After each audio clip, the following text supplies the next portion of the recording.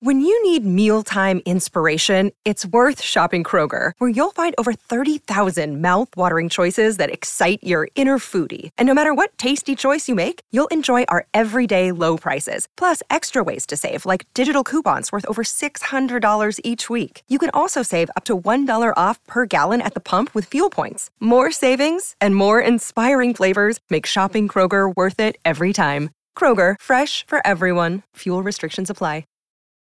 Welcome to episode 1, the 5 secrets of happy retirees.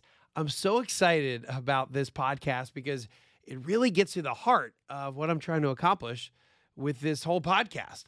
On this episode, we're going to talk about 5 well-researched secrets and habits that lead to a happy retirement. But first, I'm going to get into a little bit about who I am and how I became interested in my life's work, helping you retire happier and sooner. I'm Wes Moss. The prevailing thought in America is that you'll never have enough money, and it's almost impossible to retire early. Actually, I think the opposite is true. For more than 20 years, I've been researching, studying, and advising American families, including those who started late, on how to retire sooner and happier. So my mission with the Retire Sooner podcast is to help 1 million people retire earlier while enjoying the adventure along the way. I'd love for you to be one of them. Let's get started. So I started thinking about this relationship between money and happiness really early on as a kid. And I grew up in a pretty rural area way outside of Philadelphia, actually closer to Lancaster County, which is Amish country. The dynamic was interesting because around me, when you live out in the country in Pennsylvania, there's a lot of farmland, and that farmland can either be wealthy people that have like a bunch of horses, or there was a ranch near where I live where there was a bunch of cattle. And then near where I live, there was also a bunch of Amish folk. And my dad, as a veterinarian, but when I was really young, he was just a large animal veterinarian. If you live in horse country / Amish country, who are your clients going to be? Well, you get a couple rich folks with fancy horses, but most of your clients are Amish dairy farmers. As a little kid, age 5 or 6, and I would go on farm calls with my dad. There was never anything like, hey, let's do something fun. But it was always like, hey, come with me and we're doing a farm call. Because it's brutal. So it was like 4 a.m, 5 a.m, in the middle of the winter, in the middle of the summer. Hey, we're going to Eli Stoltzfus's farm. We're going to go work on a cow that has milk fever. And by the way, I remember one cold fall day as the winter approached.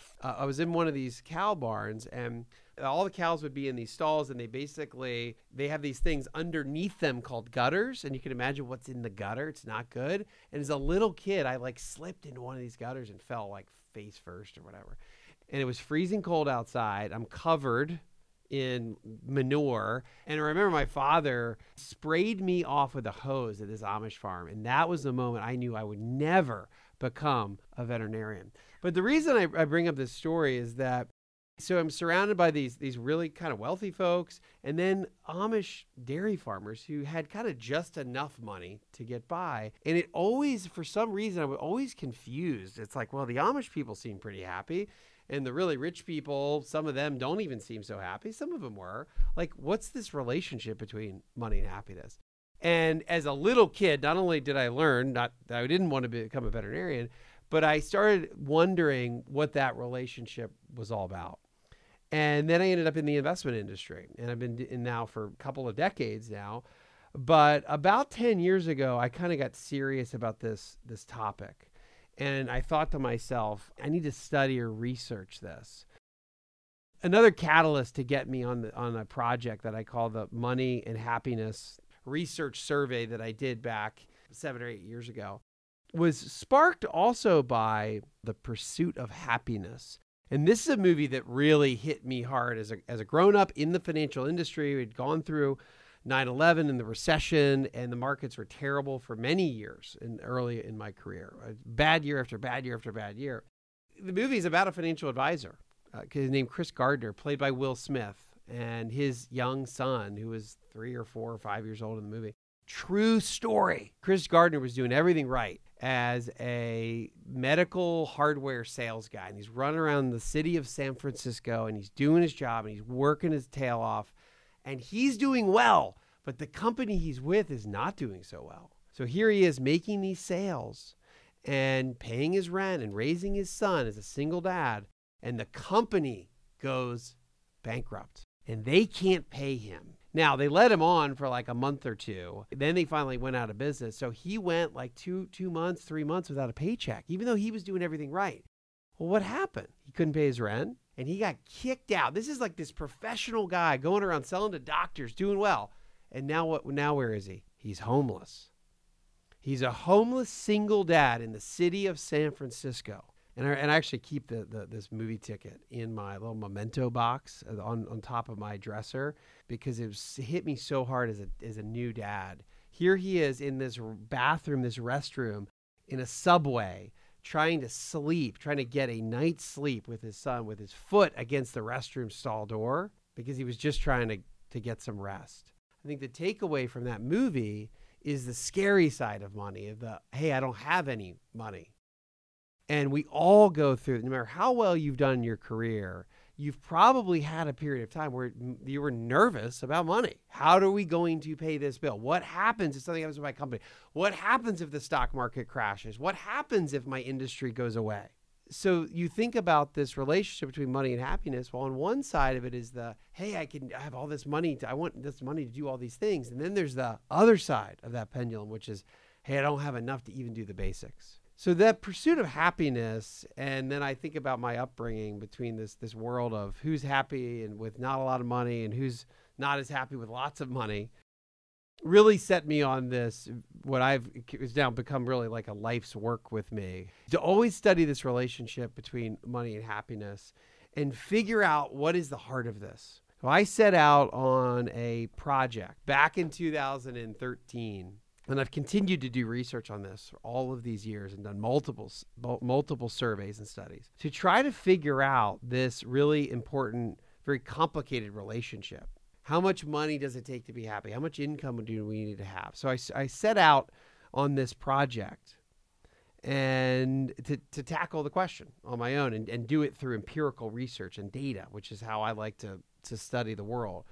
And I went out and I was able to interview 1,350 different families in 46 different states, asked them several dozen different financial questions, consumer behavior questions, and then a series of questions that allowed people to kind of rank themselves on the scale of happiness. And I took the top two quadrants, those are the 4s and the 5s in my group, the happiest two groups, the happiest two quintiles, and then compared them to the lowest two quintiles, the 1s and the 2s, which were kind of self-selected in the unhappy group.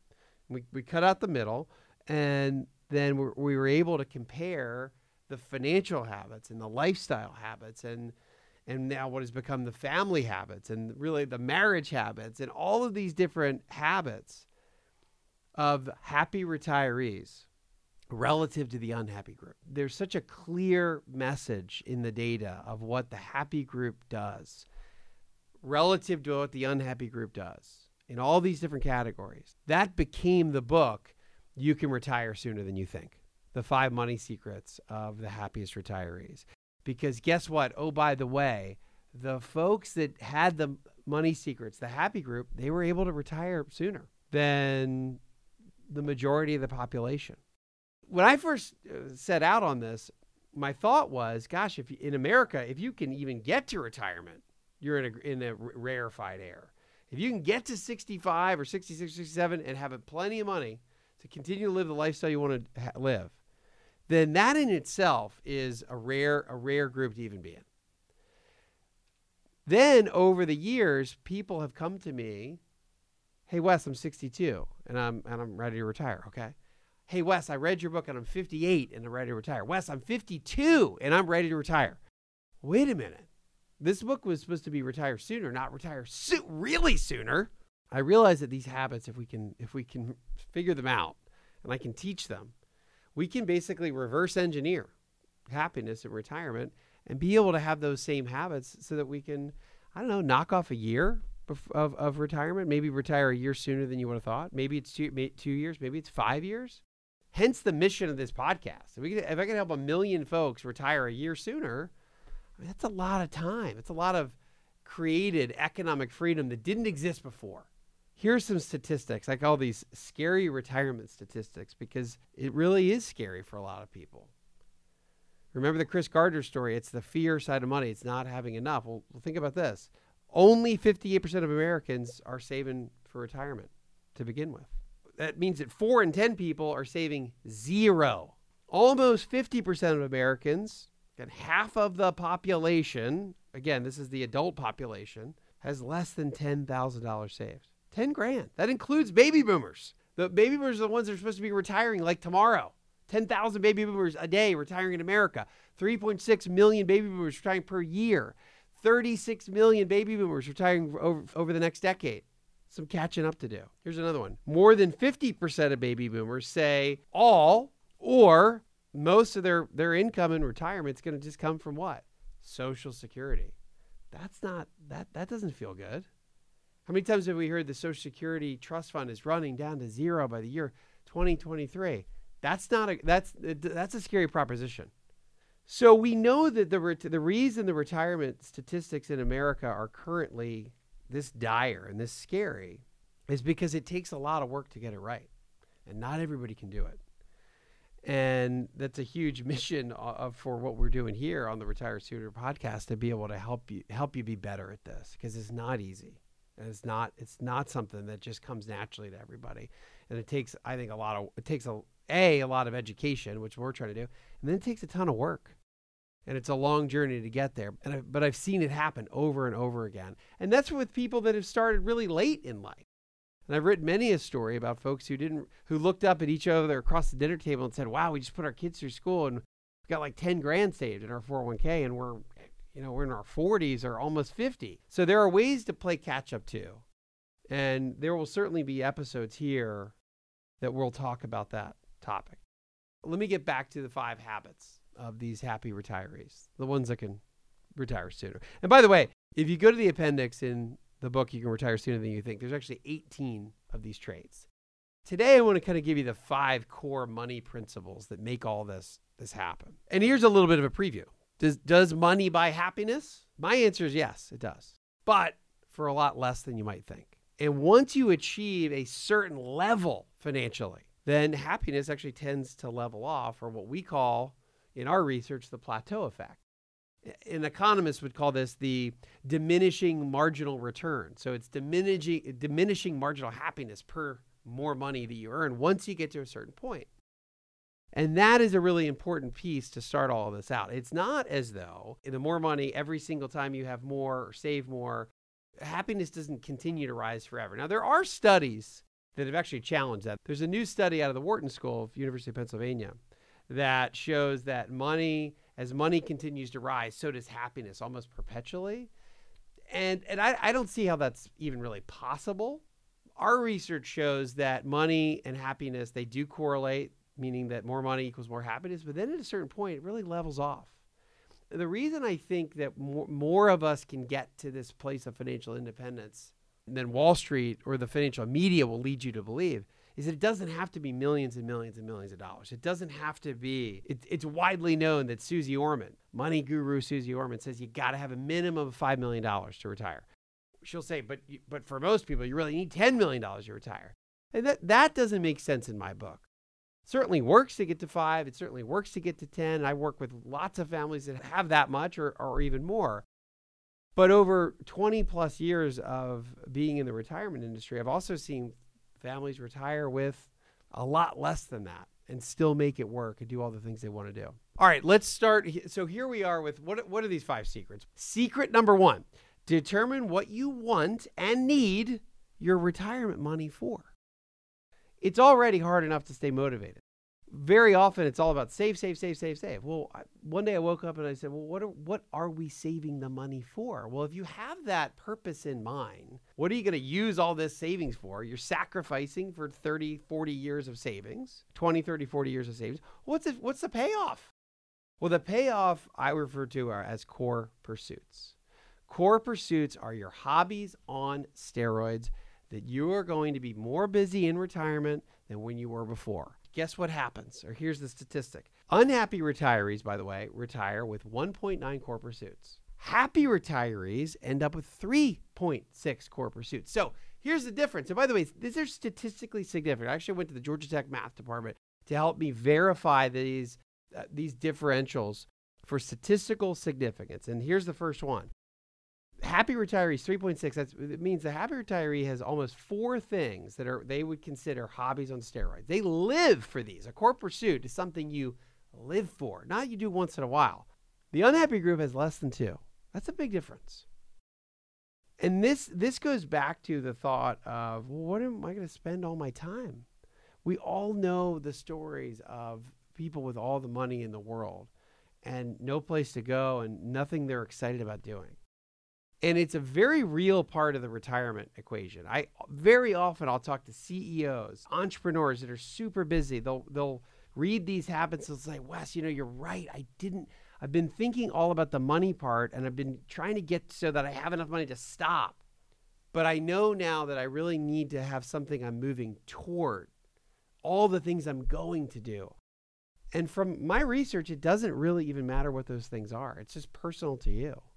I actually have a core pursuit finder. We actually have an algorithm on wesmoss.com. It's called the Core Pursuit Finder. You can actually go there, enter in. It's literally you're choosing pictures. I like indoors or outdoors. I like charitable giving, or I like to actually build a house for the Habitat of Humanity. I'm more of a stay at home, or I like to travel. And you go through and you answer a bunch of questions, and they'll come back with 24 different core pursuits from a database of well over 100 different core pursuits that we've gathered over the years of what happy retirees love to do. The number one hobby, though, for the happy group happens to be volunteering. So, of course, I would say usual suspects in this group. Volunteering, by the way, number one for the happy group. Then there's things like travel. Then there's things like grandchildren. Then there's things that are activity related. I call these the INGs: walking, biking, hiking, running. A lot of active pursuits that happy retirees tend to do in actually a really social way. But then there are things like writing and reading and hunting and fishing and lots of different core pursuits. And there's a difference between the happy group's top core pursuits and the unhappy group. And I've talked about that over the years. I think it's less important of what they are and more of having multiple things that we love to do. And these hobbies on steroids, these core pursuits. So this first secret is and I find it so important, is to get yourself to that 3.6. Call it 4 different things that you and or your spouse. Some you can share with your spouse. Some you should be doing on your own for your own peace of mind and your own curiosity.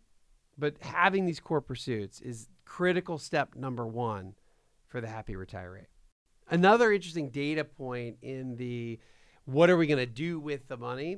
I asked this survey group of 1,350 families, how many vacations do you take on average per year? The unhappy group, the least happy retirees, on average took 1.4 vacations per year. The happy group averages 2.4 vacations per year. What? I often think of when you're trying to make, these are kind of life decisions. These are also investment decisions because it's your time and it's potentially more money. I don't know if it's the happy retiree is happier because they're taking an extra vacation per year, or do they have a little bit more money and they're able to take that? Or maybe they're just more curious and they want to go more places. I don't know exactly what it is. But what I do know is that my data tells me that more vacations are better. And that if you're sitting down trying to make a determination, this is the great thing about financial planning and planning for your future, is that rarely is there a black and white answer. Rarely is it ever, yes, we need to do this. No, we shouldn't do that. It's, well, we could do either. Well, what about, hey, honey, do you think we should take another vacation? My answer would be, if you've only taken one and a half a year, my answer is it's probably an important thing to do to continue to have this happy retirement. And I'm just a big believer in following the research here. Secret number 2, use this formula to figure out how much money you need to save before you retire. We call this the $1,000 a month rule. So here's the rule. For every $240,000 you have as you're saving, because again, we're going back to what are we saving for? Well, we're saving for core pursuits, but we're also saving for what? Well, we want a perpetual paycheck in the future. I love milestones here. Well, here's a milestone, 240 grand should equal about $1,000 a month. Well, what's the math? 240,000 times 5% a year or withdrawal rate is $12,000 a year divided by 12 months is $1,000 a month. We have a whole other episode around withdrawal rates. 4% rule has now been upgraded to the 4% plus rule. The reality about withdrawal rates is it's a rule of thumb around anywhere 4 to 5% a year is kind of the maximum range that you want to target as a retiree to ensure that your money still lasts for a 30 and 40 year potential retirement. But I use this, again, another rule of thumb, the $1,000 a month rule. Happy retirees have an understanding of what it's going to create for them when they get to that point where they've stopped working and now they need their money to be working for them. So the $1,000 a month rule, 240 grand equals $1,000 a month. That's just the math. Now, if you start to think about, well, how much does the happy retiree need in liquid savings? I asked that question. And I did see this correlation of more money equaled more propensity being a higher happiness group, but it started to tail off when? Well, I looked at this in a lot of different ways, and with the help of the math department of Georgia Tech, I didn't remember every single thing from my statistics class. So yes, there's this plateauing if you look at the average amount per happy group, the ones, the twos, the threes, the fours, and the fives, which are the two happy quintiles. I also looked at it on a median basis. So what's the median amount of money that the happy retirees have? Like, when do we tip over from the unhappy group to the happy group? And that's why I wanted to look at this from a median perspective. Remember, median versus mean. Median is the middle point of the data set. It's not just the average that can kind of get skewed. One or two really, really wealthy people or one or two people with almost nothing, right? We want to look at median so that we can see the most people that got into the happy group got to what level. Again, we're still in secret number 2. The answer? It's $500,000. It's $500,000. Now you might say, Wes, well, how can Susie say $5 million and Wes Moss is saying 500 grand? What? Well, let's do some math. $1,000 a month rule says for every 240,000, it's $1,000 a month. Well, 2 times that is close to 500 grand. And remember why we're doing this. We're doing this so that we can put ourselves in a position where we're not worried about, or the best position that we can be in, where we're not worried about running out of money when we're in retirement. Now let's look at Social Security. The average family average person gets about $1,500 per month in Social Security. Now it can be a lot more than that. It can be well over $3,000 a month, but let's just say average person gets about $1,500 a month. Well, that's times 2, husband and wife. Now we've got $3,000 from Social. Now we've got $2,000 from your retirement savings. Now we're at $5 grand a month. Well, wait a minute. What if we have a little bit of rental income? What if we have a little bit of pension income? Now we're maybe at $6,000 a month. Well, guess what? After you understand rule number 3, which I'm about to get to, give you a quick preview, no mortgage is powerful. When your expenses are lower in retirement, $5,000 or $6,000 a month really goes a long way. Really pays the bills. Now, I'm not saying happy retirees don't have a lot more than that in many cases, but I am saying that this is that median inflection point. I think of it this really important financial checkpoint that we need to get to. That, by the way, is doable in America. Somebody tells me you need a minimum of $10 million to retire. I think a lot of Americans would shut down and say, well, that's never going to happen. You start saying, look, I think you need to at least get to $500,000. Now it becomes possible. Another day is here, and you're ready for it. What to wear? Check. Breakfast, lunch, and dinner? Check. Planning for what's next and how to save for it? That's where Bank of America can help. For your financial to-dos, Bank of America has experts ready to help get you closer to your goals. Get started at one of our local financial centers or 24/7 in our mobile banking app. Find a location near you at bankofamerica.com/talktous. What would you like the power to do? Mobile banking requires downloading the app and is only available for select devices. Message and data rates may apply. Bank of America NA, member FDIC. Secret number 3. Formulate a plan to pay off your mortgage in no more than 5 years. Happy retirees are seeing light at the end of the tunnel when it comes to perhaps the biggest expense, or really the biggest expense we all experience in America, which is number one after taxes is mortgage, right? The cost of housing, of course, is the biggest, typically our biggest expense. Healthcare, by the way, is rivaling that these days. One of my favorite charts, as I visualized this and the data came back, this was such an aha moment here. And this goes back to one of these financial tiebreakers. As years to pay off mortgage goes down, happiness levels go up. Why is that? Well, to me, or my interpretation of that is that the closer we are to not having to pay that bill anymore, the closer we are to that huge weight off your shoulders and the economic freedom that comes along with not having to pay a mortgage payment. No wonder happy retirees are closer to having that payoff in sight. So here's some data from this. And again, the data is very clear on this. It shows that happiness levels, of course, go up as mortgage balances come down.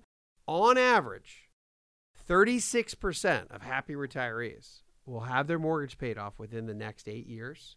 Only 24% of unhappy retirees will.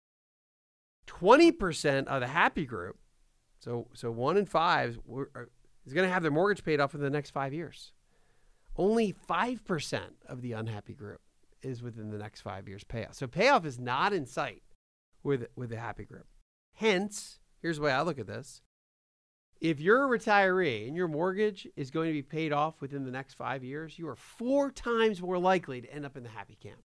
That is a powerful financial planning tiebreaker. Do you pay the mortgage? And I will say, rarely do I work with a family over all of these years.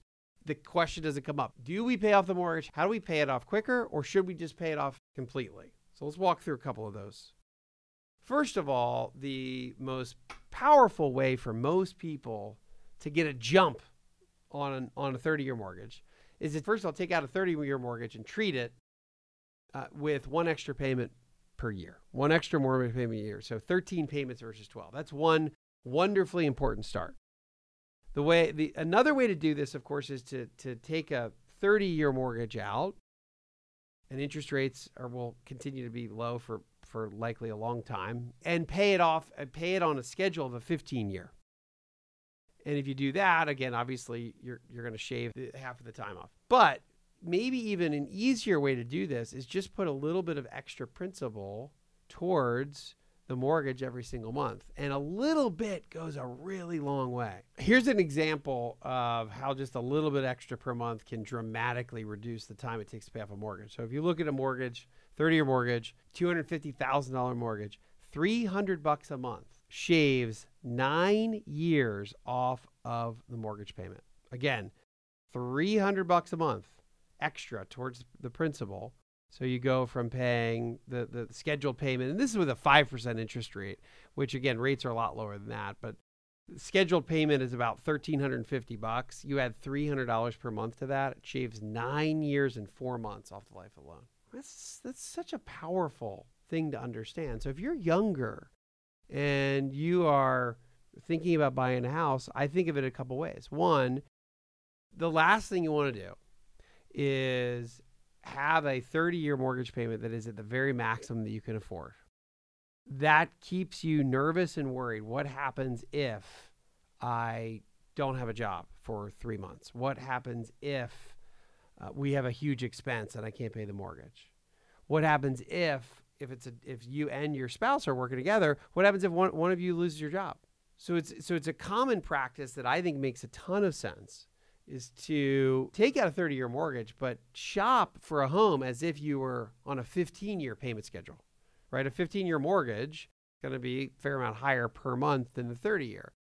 Take the 30-year, but know that you could pay it on a 15-year amortization. And I think it's a really safe, comfortable way to look at mortgages. The other thing that's, I think, fascinating in the mortgage industry, particularly when you're younger, the mortgage industry is there to push you to borrow as much as you can. You call a mortgage broker up, you ask how much they afford. They'll take your gross income, and this baffles me why they never consider taxes, your gross income, and they'll say a third of your gross income is what you can spend as your monthly payment. For example, if you make $100,000 a year, a mortgage broker will say, well, a third of that And again, remember, $100,000 a year pre-tax is very different than what you actually receive in your paycheck, particularly if you're saving in a 401k. They'll say that you can afford $35,000 a year in a mortgage. Well, divided by 12, that's almost a $3,000 a month mortgage. And think about that. If you're making $100,000 a year, $3,000 mortgage, that's a lot per month. It's taking up way more than a third of your income, because you really have to look at it as it's a third of your gross number, but really you're only receiving your after-tax number. Plus you want to be able to have some savings. So it ends up at 40 or 50% of your take-home pay, which that's not comfortable. That's not a comfortable way to have a house payment. I think that we've all learned a lot in America since the financial crisis. Part of the financial crisis in 2007, 8, 9 was because people were over leveraged and maybe took out too much in a mortgage. But hear this piece of the equation. There's a reason that this is perhaps at the core of the happy retiree, and retire early at the same time, is be able to figure out a way to get rid of the mortgage. It doesn't necessarily have to be in the next 5 years, but by the time you retire, you want the mortgage either gone or close to mortgage payoff in sight. Now, what about paying off the mortgage if you're already in retirement or you're close to it? Just completely paying the mortgage off in one big chunk. I call this is the 1/3 rule on paying off a mortgage. That's very simply is if you can pay off your mortgage with a third or less of your after-tax money, not your retirement money, not 401k IRA money, but a third or less of your after-tax money, then I think it's a good idea to write the check. If it's more than that, I think what's happening is you're ending up depleting what becomes perhaps your most sacred bucket of money in retirement, and that's your after-tax money or your Roth money. Anything that you can get to in a tax-efficient way, that's really important money to keep. So my 1/3 rule of paying off the mortgage completely is a third or less of your after-tax money to pay off the mortgage. All right, before we move on to secret number 4, just as a quick recap, the happy retiree understands why they're saving money. It's going towards some future core pursuit that, by the way, you should probably start like saving money early. Starting your core pursuits earlier is better as well. Number 2, remember the $1,000 a month rule. So again, what's the financial side of saving money? Well, $240,000 for every $240,000 we save, it's about $1,000 a month. So if you do 3 multiples of that, it's 3. If you have 4 multiples of that, which is about $1 million, now you're talking about $4,000 a month in income. It's also based around anywhere from, really we call it the 4% plus rule, but anywhere from 4 to 5% is kind of the maximum you want to be able to be taking out every year to give your money the best chance of lasting for a very long 30, 40, God willing, 50-year retirement. Number 3, if you put those two together and you get to the $500,000 checkpoint, which is also part of secret number 2, which is the median where we tip over from the unhappy retiree group to the happy retiree group. If you think about all of those pieces together with secret number 3, which is essentially not having a mortgage or having your mortgage pay off within sight. So all of your money is going towards your discretionary income, all the fun things you want to do. It all of a sudden creates this scenario where not working anymore, if you so choose to, becomes really possible. Before we get to secret number 4, which by the way is this, develop an income stream of 3 or 4 sources, not just one, multiple streams of income. That's secret number 4. We'll get to that in a second.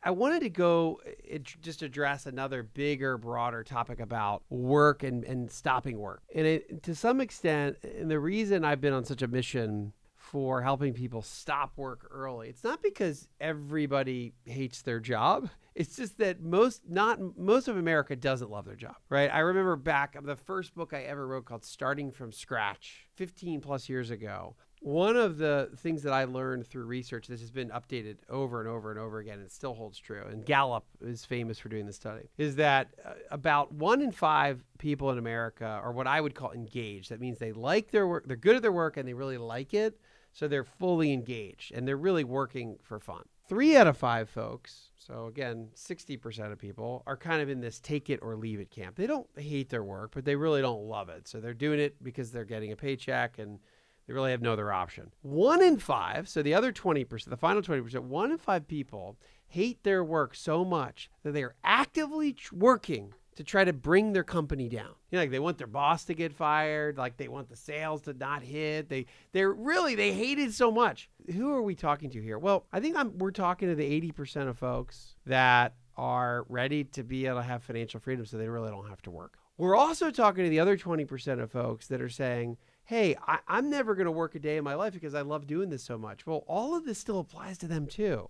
I think it is even more imperative for the 80%, the 4 in 5 people that are not at their dream job. And they're not at a place where, they have to commute. Even though most of the world can work remotely, no, you got to be in the office or you got to travel. Well, Zoom's not good enough. You got to fly all over the country. Your commute is 45 minutes each way. Well, you got to be in the office. Well, if you love your work, maybe that's okay. But for a lot of people, even if you do like your job, it just wears you down over 10 and 20 and 30 and 40 years. So again, what we're trying to do here on the Retire Sooner podcast is we're going through the 5 money secrets of the happiest retirees. These are the group that, hey, guess what? They get to retire a little bit sooner. Well, secret number 4, develop an income stream for 3 or 4 sources, not just one. Here's the data. Happy retirees, the happy group, has at least 3, on average, different sources of income. The unhappy group has less than 2. Again, that may not sound dramatic, but every single source of income is a really big deal. Let me ask you this question. Would you rather get one $10,000 check in the mail every month, just one check, if checks even come in the mail anymore, or 10 $1,000 checks? Let's see, think about it for just a second. You think, it'd be just easier, convenient to get the one. Well, wait a minute. What happens if something happens to that source? What happens if it's coming from an annuity and the annuity is no longer viable? What happens if it's coming from a pension and the pensions ran out of money? And now it's, but it'll be covered by the PBGC. Well, maybe not. What happens if that one big source of income, God forbid, goes away? I think that's why these multiple streams of income is such an important habit for the happy group. It's because you get peace of mind. I'd rather have those 10 $1,000 checks because I'd have peace of mind. Well, if something happened to one of them, I'd still have $9,000 in income. That's still pretty good. So multiple tributaries of income running into one big stream is the way the happy retiree does it. It also makes sense that the more income streams you have, likely the more income you have. But if you look at happiness by current income, the plateau effect relationship is still very much intact. Yes, the happy group, the happiest group, has a higher income than the unhappy group, but it really starts to tail off once we kind of get to this middle group. And these are folks that are very close to retirement or in retirement. The unhappy group of retirees average about $53,000, $54,000 a year. The happy group averages $82,770. So the happy group definitely has more income, and perhaps that is also why there are more income streams. But I think a big part of the equation here is that more tributaries gives you more peace of mind. Well, what are those income sources? What are we talking about?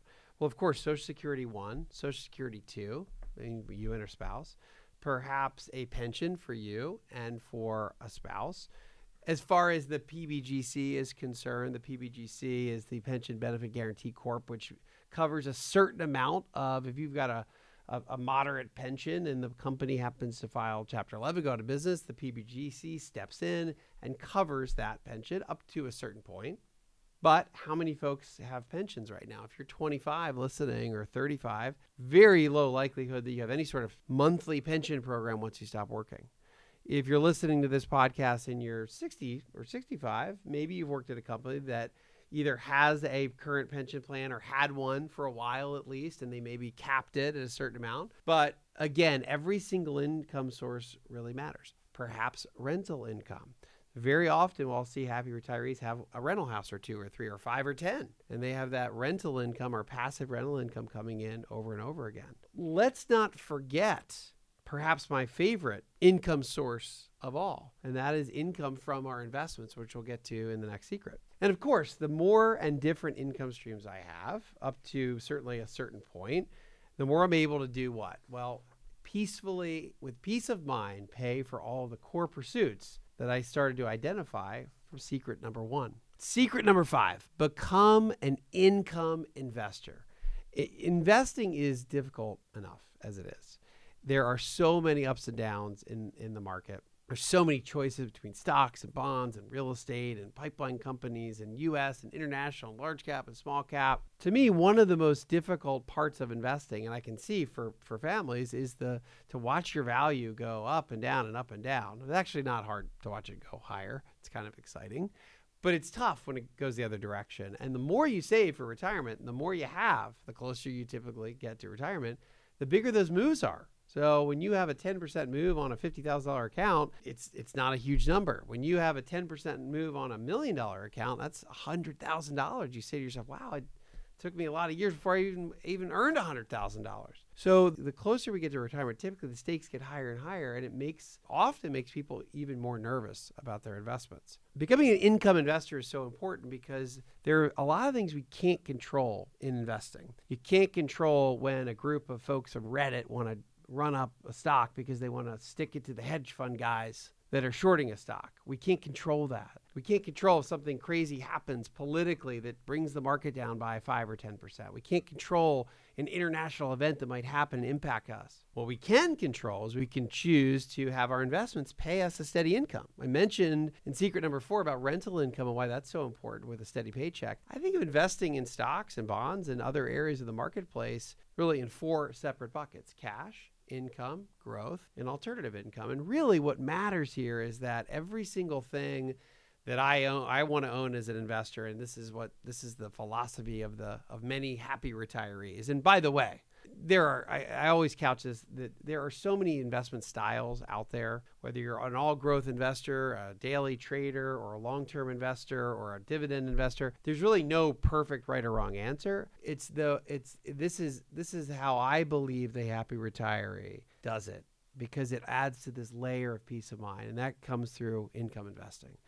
So instead of owning momentum stocks that we're trading, a happy retiree may say, hey, I feel more comfortable owning a dividend paying company. So if the stocks in the growth bucket can pay a steady annual dividend, well, that's a helpful cash flow that, by the way, I have a very high reliance on. Those dividends, even dividends are not guaranteed at all. But there is a very high likelihood, if you have a diversified group of companies paying you dividends and they're healthy companies, they'll continue to do so.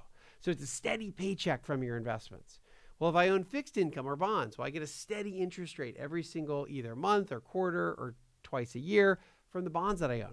If I own and that's in the income bucket. The third bucket for investments, and not the cash bucket, but the alternative income bucket are things that pay something besides a dividend or interest. We call them distributions. That could be distributions from closed-end funds or real estate investment trusts or pipeline companies called MLPs or preferred stocks. So there's all these areas around the investment universe that will pay you some sort of steady cash flow. If you take that cash flow, dividends and interest and distributions, pretty simply they add up to your portfolio yield, a percentage yield, or portfolio cash flow. I look at that as one big paycheck, but just like we talked about in multiple income streams, it's multiple investment tributaries running into what's ultimately one bigger stream of income. And there's so much predictability to that in an otherwise really unpredictable world that I think it's a really powerful mechanism to think about your investments. Of course, as an investor, and we'll cover this when we talk about the 4% plus rule in another podcast, of course we want to be able to pull out the most we can without having our money decline down to zero. God forbid, running out of money is the scariest thing on the planet. But the investment formula is actually really simple. Total return. We're all after total return. I want my money to grow. What's the formula for total return? Well, it's growth plus income. That's it. Well, we don't know when markets are going to do really, really well in a given year or badly in a given year. Let's say we get hit by something like a pandemic or economic lockdowns that pull markets down dramatically. But we do believe over time, and this is a belief I have, this is certainly, again, no guarantee, but I'm a big believer that over time, America will continue to get better. That means the economy will get stronger. That means companies' earnings will continue to grow, and we'll get growth over time. We don't necessarily get growth in lockstep. But that's just the first part of the total return equation. The second part of the equation is income. And that really is and should be a very steady piece of the equation. And that's this whole thought of dividends and interest and distributions from every single thing I own as an investor so that I have some certainty in that calculation. So I have growth over time, that's the G part of the equation, and income every month or year from the income equation. And to me, that gives me enough predictability in that equation that gives me the peace of mind I need to be a better investor over time. So as difficult as it seems to retire sooner, I think all we need to go to learn how to do that is follow these 5 secrets of the happiest retirees. They figured it out. This wasn't just my idea. This came from a very long, broad research study. And understanding or reverse engineering the habits of this happy group, they're the ones that get to early retirement. What are they again? Determine what you need the money for. That's your core pursuits. Number 2, remember the $1,000 a month rule and get to the at least $500,000 checkpoint. Again, more is better and fine, more cushion, but let's at least get to that $500,000 level. Number 3, formulate a plan to get rid of the mortgage. See if you can get rid of the mortgage at or before retirement or soon after retirement. Number 4, develop income streams, multiple income streams. I'm not saying stop at 3 or 4, go to 5 or 6. By all means, keep working if you love your job, if you're in the 1 in 5. But more and different income streams is better than less. Number 5, become an income investor. Again, there are almost endless ways to go about investing. We're investing to protect our purchasing power over time so that we can continue to the same standard of living we have well into retirement after we, quote, stop working, and our money is contributing as much as we need every single month and year to do all the things we want to do. By the way, it circles right back to secret number 1, all the core pursuits that we're so excited to run towards when we get to stop working. None of this is rocket science, but it all takes a lot of time and a lot of discipline to get there. And I think the clearer the roadmap and the clearer our objectives, the easier it is to execute on any plan. And as opposed to saying, hey, you need all the money in the world to retire, which, by the way, Wall Street loves to say. Because if you think about it, Wall Street companies, big Wall Street companies, these are the big publicly traded companies.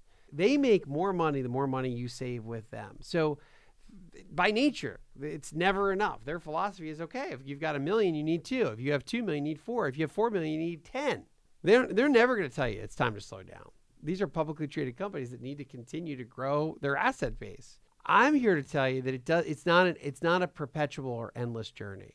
If we can get to these checkpoints and then we can follow these habits and these secrets, then we get to a point where we don't really have to work if we don't need to. And that, to me, is the core of what we're trying to do here at the Retire Sooner podcast. I don't care what stage you're in, whether you're in your 20s listening to this, or your 40s, or you're knocking on retirement's door, or you're well into retirement. This is a set of tools and habits of folks that have figured this out. And it's something that I follow every day. And I hope that you can learn from this as well. And it makes your journey to becoming an early retiree here on the Retire Sooner podcast all that much better and all that much easier and all that much more fun. I hope you found this episode and podcast helpful. If you're excited about taking this journey towards retiring sooner and happier, please be sure to subscribe. Share the Retire Sooner podcast with a friend who you would love to see retire sooner as well, and leave a rating. Thanks so much for listening, and look for new podcasts each week.